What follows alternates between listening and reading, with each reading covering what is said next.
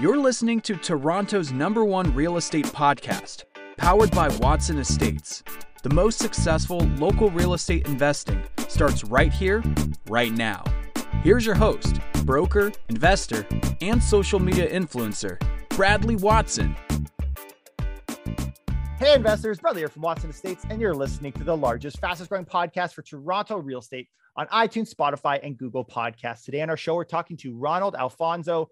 If you look up on YouTube, Power of Sale in Toronto, we come up right at the top. And that's because I've already had an interview with Ron, episode 149, where we talked about this rising of power of sales in our market. Well, today I have him back almost a year to the day to give us an update on what has gone on in our market through power of sales. And as we look to the future, where are there maybe some opportunities or risks in our housing market? So if you're somebody who's facing power of sale, please listen to this episode. I think you're going to get some value in understanding how the process works and what you need to do. But if you're an investor like me and you're curious how this is going to circulate in our market, how it's going to affect your real estate prices and maybe offer you an opportunity, you don't want to miss this show. Ronald is a fantastic speaker, very easy to understand, really simplifies what's a very confusing process. So I know you're going to love it. If you could, please hit that like button. Please comment if you have any questions for us, and enjoy the show.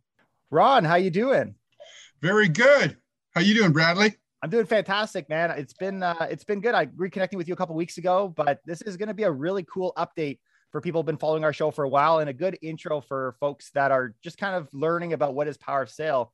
But maybe you can tell us a little bit about you before we get into some of the details of what's going on in our market. Okay. I'm the principal broker at Mortgage Broker Store. We are a mortgage brokerage and a private lender. We specialize in power of sales, foreclosures, real estate litigation. Our specialty is, stopping powers of sales, foreclosures, and helping people keep their houses. So primarily, we deal with lawyers and homeowners to prevent evictions, keep the house, and solve financial situations. Yeah, that's a very humble way to say it, guys. Just a bit of an intro from what I know of Ron. Ron's really good at understanding the legalities of the power of sale. There's a lot of steps, way more than we can cover here. And I know they've prepared videos that you can go and just kind of get some of the rundown, but you can watch it a few times and still not understand every detail. But there are details that we can know as investors or as people who are struggling with power of sale that I think are important. And that's what I'm hoping our conversation starts with. And before we start to see where there's maybe some opportunity. So could you, Ron, just to start us off, maybe describe what is the power of sale? What does that process, very high level, look like? Okay. So in Ontario, under the Ontario Mortgages Act, we have two separate legal processes. One is called power of sale. The other one's foreclosure. A foreclosure means that the lender is taking your house, all the equity, and the homeowner gets nothing. A power of sale is where the lender will take possession of the house, sell it, and if there's any equity left over, the homeowner will receive it. The power of sale process is fairly quick. It can take anywhere from 3 to 6 months in most cases. Foreclosure can take longer, anywhere from 4 months to a year or longer, depending on what's happening. For most people, or I shouldn't say for most, for everyone, if you are in power of sale or foreclosure, please react quickly. Do not delay. The legal process is very expensive. Every delay will cost you thousands, if not tens of thousands. For instance, just a simple, what's called a notice of sale. When you receive this one piece of paper, the law firm usually charges you anywhere from $1,000 to $3,000. And that's just for one piece of paper. So you really want to be proactive. You want to make sure that if you receive any of these legal documents, you can contact us at Mortgage Broker Store, or you can contact a lawyer as well. We are not lawyers. Our firm handles this type of situation every day. I'm very well versed in it. I understand it very well. I know most of the ins and outs, but we still use lawyers to complete all the paperwork.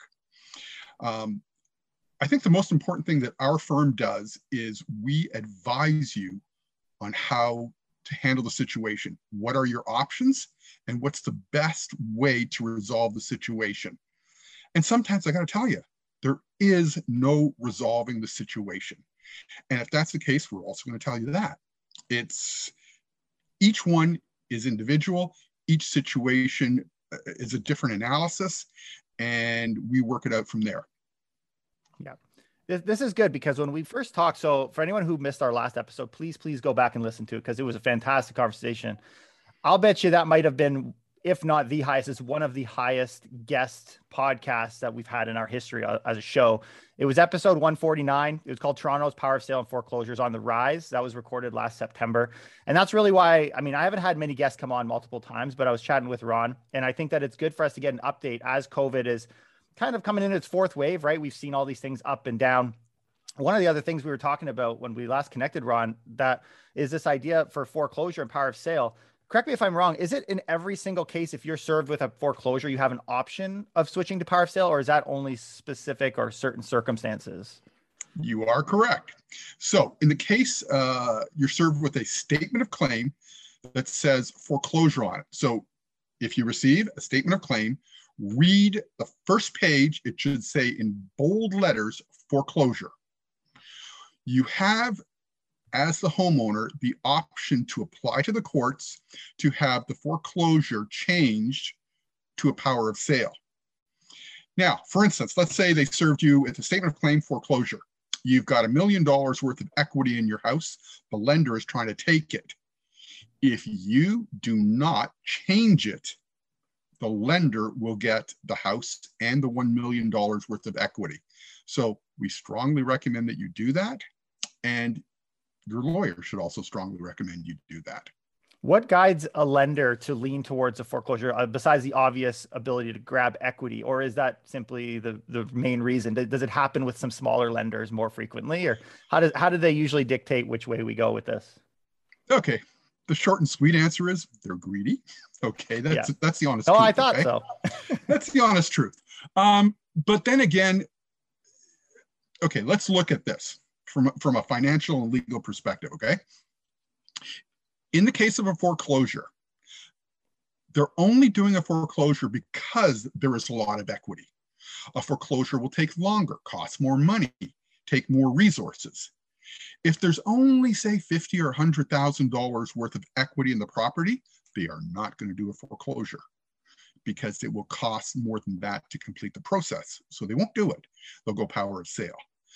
That's why in Ontario, almost everything you see is a power of sale, not a foreclosure. Now, to your next point, who does foreclosures? Well, the big banks rarely, I got to tell you, I can't recall a situation where the big banks have done a foreclosure. So if you have a mortgage with RBC, BMO, whoever, you're probably not going to get a foreclosure statement. You're going to get a power of sale. What you have to be aware of would be B lenders, small, what we call mix or mutual investment corporations, and certain private lenders. And certain, I hate to say this, but certain lenders, this is what they do, okay? They do aim to take your house. So you really need to be aware of who your lender is and their history, okay? Unfortunately, it's very difficult to find out. One of the things we're going to talk about is the system and the games, because obviously how comfortable you are, obviously, and how comfortable lawyers are with this process, there would be naturally holes. So we'll talk about that in a bit, but maybe you can give us an update. So back, just as a refresh, back last year, September, there was a lot of concern, especially rounding into the new year with things like the inability to evict. But the moment that happened, there would be a mass exodus or removal of folks. Now, as also a refresher, one of the things you said was there was going to be a delay because naturally you can't have everyone removed immediately, which should give us a level of confidence. So I'm curious, since last year, obviously since that conversation, there was actually another closure of the inability to evict and it reopened. It was done very quietly. But now we've got the system kind of back to normal in a way? So I'm curious, where do we stand today? Obviously, I'm coming from a level of ignorance, and I want to get from your perspective, where do we go from here? Where are we at? Okay, as you stated, we had a moratorium on evictions and on mortgage payments last year. And then I believe earlier this year, it also happened again. And I think it was lifted March, April, May, something like that, maybe June, okay, of this year, it was lifted. Now, you have to understand in this process, there is the lender, there's the lawyers, and there's the court system. They're all operating at different speeds and levels. So let's look at it from the lender first. The lender's been told, he can't evict the people. Therefore, they put these mortgages on hold. They're not technically in default, even though they're not getting paid. Now, that's happened last year. So they, up to maybe March, April of this year, the lenders could not really evict. Legally, they were not in a position to throw people out. That's one point. Next, from the lender, it would go to their law firm. Their law firms, there's primarily like between 3 and 5 big, what we call mortgage enforcement firms in Ontario. These are large legal firms that their primary purpose is mortgage enforcement and eviction of people. Those law firms, because of COVID and because they are mortgage enforcement firms, had to lay off a big chunk of their staff. Therefore, they scaled down, and they scaled down for like a year. Then you had the court systems. Basically, they almost totally shut down for a while. Well, they did shut down for a period of time. They partially opened bit by bit. So that's your 3 main entities or groups involved in this. Now, let's look at it from the homeowner's point of view. There was a large, let's say the total number of defaults and statements of claim in 2019, just before COVID, the standard, let's just, for instance, as an example, let's say it's 1,000 per month, okay? When COVID came in March, that 1,000 stopped every month. So it's been over a year that nobody's been really processed. There have been a few, but not many. I'd say they're operating, maybe 20% of their capacity or the amount that they should be operating at, okay? So what we've done now is we've built up, or the lenders and the lawyers have built up this huge backlog that they're working on. When we first talked over a year ago, I projected that the backlog we'd start to see it right about now, starting now and all the way into next year.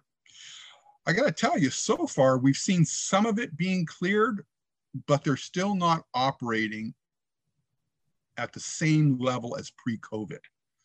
So what that tells me is there's still a delay and the backlog is still being built up. The reason for that, we don't know exactly, but we can see that the court system's not operating at 100%. What percentage did you say they're moving? You said 20%. Was that where you figure we are, or are we getting close to? That's a guess, okay? It's really hard to say.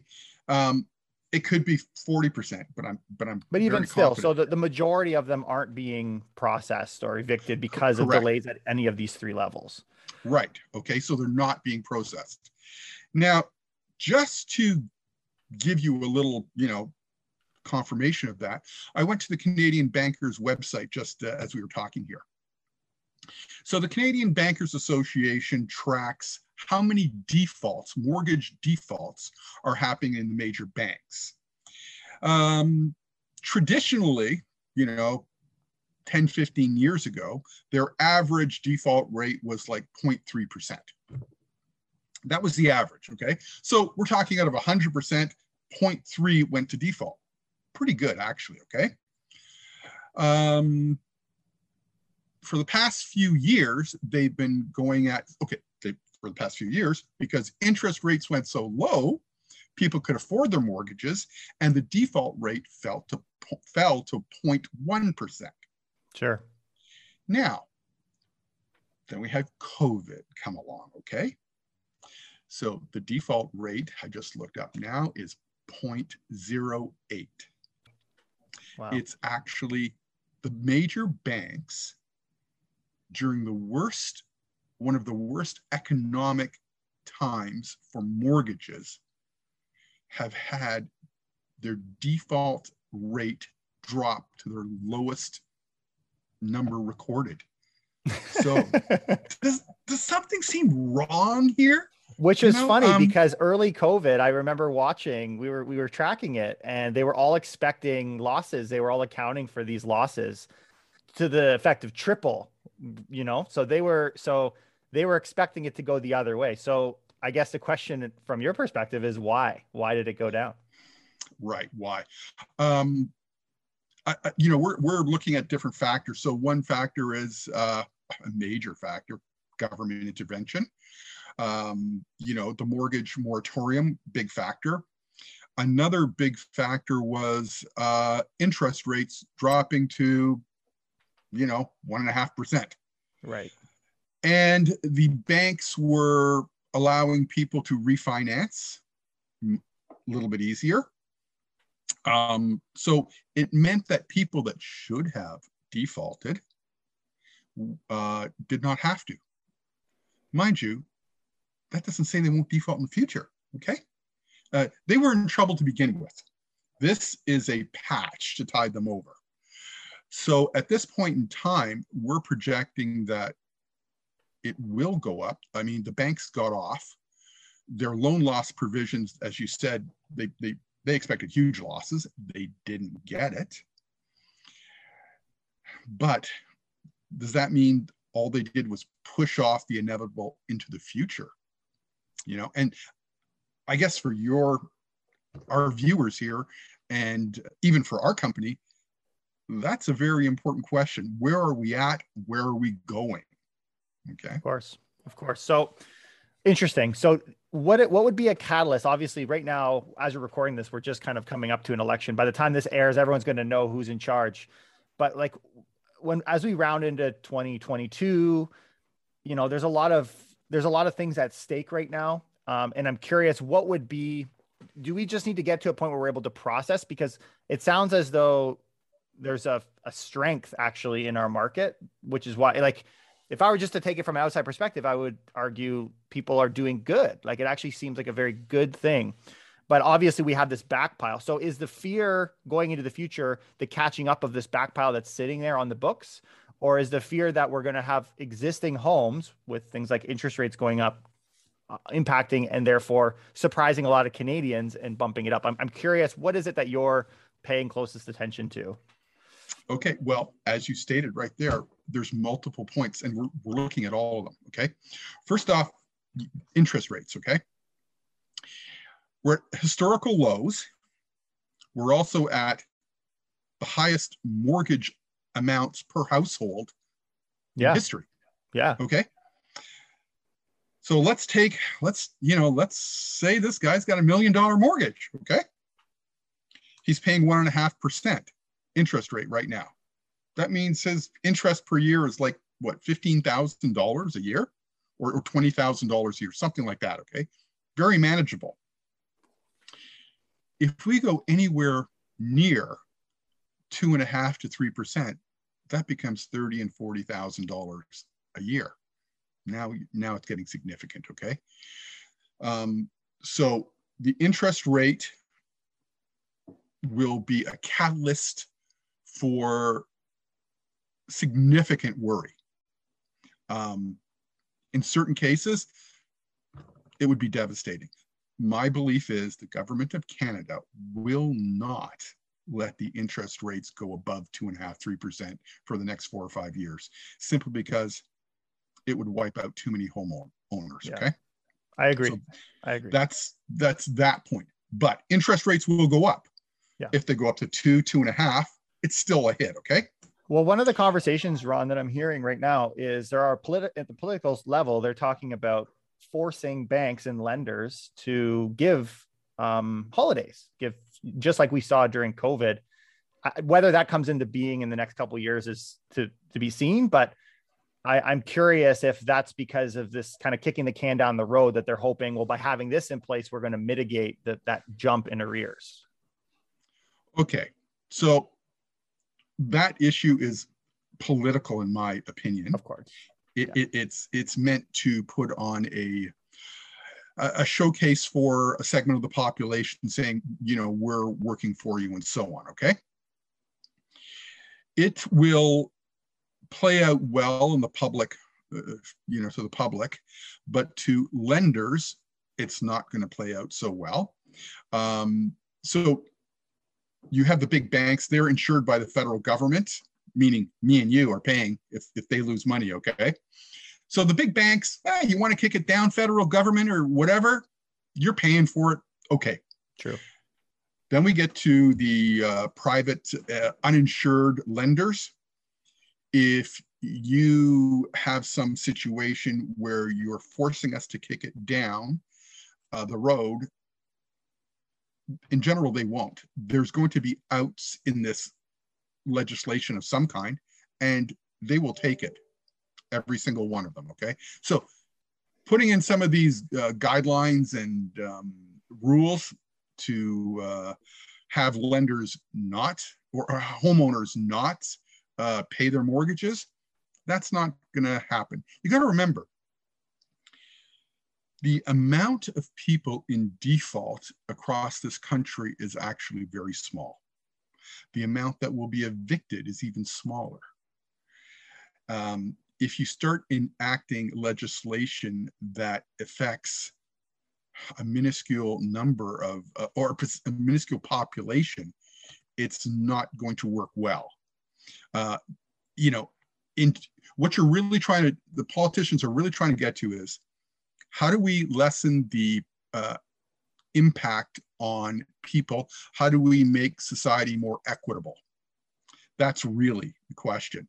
But then how to balance that, how do we ensure that the lenders who took a risk on this property are not getting wiped out? Because if they do, if a few of them get hurt financially, they're going to stop lending. And the government doesn't want that. So there's a real trade-off. And I think politicians are going to tread very carefully in that area. So Where I think we've gotten really lucky is with dropping interest rate also came price appreciation, which allowed them opportunities to get additional financing to cover, buy people some time. If we had a scenario where I think you started to treat A lenders versus private lenders differently, where the private lenders are the ones that'll come in and kick you to the curb. I mean, we do know when you sign a mortgage with a bank, if there's issues, they can pass those off, right? Like those can be bought in a sense, moved from one lender to another. And it makes me wonder if that's the maneuver. I know you're familiar with the industry and I'm sure you're seeing that often, but one of the things where I want to dig in here for a second is this understanding that things are backlogged, right? I'm not going to pay my mortgage. There's going to be a delay. Well, that sounds good for me as someone who's familiar. I'm going to get a letter from the bank, no big deal. So I'm curious, for people who are experts or familiar in this, is there a world where I could purchase a property in a climbing equity market, not make payments from pretty much day one for 3 months, put in a further delays, and really buy myself 6 plus 12 months with solid equity, which I know I can lock in through a power of sale. And then, you know, I'm out of nothing. I'm out nothing. I'm curious, do you see that? And I know you're laughing because you do. And I'm curious. It's really creative, really creative. Yes. But we have the perfect storm that allows for that. So I'm curious. Is it possible to do that? So is it possible to buy a house, put very little down, make no payments, let the house appreciate in value, resell it and make a bunch of money? The answer is actually yes. That's terrifying. You actually can do that. Yeah, that's terrifying. It takes a person that has significant knowledge in the legal process, such as myself. You have to have a lot of confidence in the property appreciating. True. Okay. Or here's a situation that could work. You're buying a property, you got no money, you buy this property, and you own it, but let's say the property is worth $1 million. You bought it for $500,000. You cleaned it up, you paid nobody anything, and then you sell it in the future for the $1 million. Yeah. It's a guaranteed deal. Yeah. Okay. Yes, they took you to court. Yes, they threatened you. Yes, they did all these things. But if you know the timing and the legal process, you can do that. Wow. I mean, I've never done it. I don't particularly know too many. I know of some it's a situations. Bold move. It's somebody that won't last long with a small circle of people in that environment. But it's funny, for all these calls of we're not getting paid from our tenant, the tenant's taking advantage of us, and the system being skewed to benefit the tenant. In a lot of ways, though not as well understood, we see that in the lending and the lender perspective, where they're able to take advantage, especially if I would think if it's a small lender that maybe poorly informed by lawyers that can't protect themselves and it doesn't realize they're being gamed. I mean, in a lot of ways, there is some similarities there. Yeah. You're referring to a person that owns a property and has tenants. Okay. And if you're just a single person that just has one property and you're depending on the rental income from it,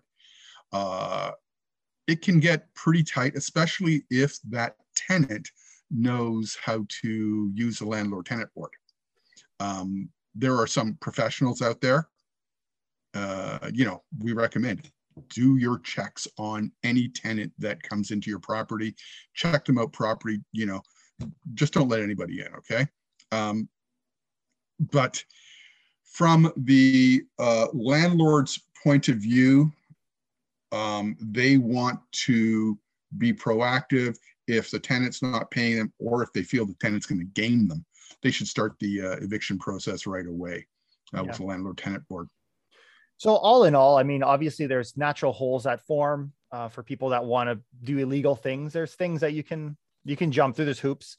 But all in all, it's nice to hear that there's at least a little bit of a support there for the moment. It'd be interesting, and maybe we'll get an update from you in the future on what changes, and are things going to go back or worse? I think the concern is that it would go worse than pre-COVID. But yeah, this has been a really good chat. I appreciate you taking the time. And let me just interject one thing here. Yeah. Okay. So we've got a situation where the backlog must happen. Okay. So here's what we're looking for in the future. Are the backlog of powers of sales and foreclosures going to increase back to the normal level? There's one factor. Next, are house prices not appreciating any further? I'm not saying they're going to go down. I'm just saying they're not going to go up. Okay. Most people are borrowing, as the house prices go up, they're borrowing more equity to keep the houses. Therefore, if it doesn't increase, there's no more borrowing.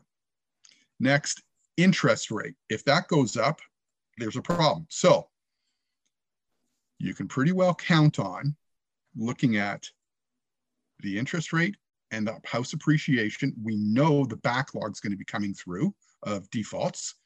If you see houses not increasing in price and interest rate goes up, you know there's going to be a lot more powers of sales and foreclosures, and they're being processed. Yeah. No, I can see that. I can totally see that. Ron, where can folks find you if they've got some, if they want to reach out? The other thing that I think is important, and I hope some listeners get out of this, I know there's some people jump in because they are being faced with a power of sale and faced with foreclosures. Those are often the ones that reach out to us from our last episode. And I'm expecting that to be the case here too. Guys, I highly encourage you to reach out to Ron. I know what his team is capable of doing, and he's really fighting for you and your home. That's why I love having you on. But where can people find you and your team? You can go to our website, mortgagebrokerstore.com. You can read all the information. We're also on YouTube, or you can call us directly at 416-499-2122. You can ask for myself or Jonathan. We also provide free advice. We're not lawyers. We're giving you the options so that you can understand your situation and you can make your decisions. I'll tell you, here's an important point that we've noticed over a period of time. Lawyers are very intimidating. They can push you around. You don't know what to do. You don't know what to say. They scare people in general. I deal with them on a daily basis. I'm not too intimidated. We understand the process very well, and we can pretty well explain to you your situation as long as we get the documentation and the proper information. So if you have a problem, call us, go to our website, mortgagebrokerstore.com. There's tremendous amount of information on our website. We show you what the statement of claim looks like. We show you what a writ looks like, an eviction notice. You can read and see and compare what you've got to what we're showing you on the website. It's important that if you get these papers, take a look, because we're showing you what should be on it. And if it's not, then maybe it's not a real eviction notice or a real statement of claim. Okay. I love it. I love it. Guys, along the way, if you have any comments or any questions, you can put them down below as well. We'll keep an eye on that. But Ron, it's been a really good chat. I appreciate you taking the time. We'll see you again next time. Thank you. Nice talking to you, Bradley.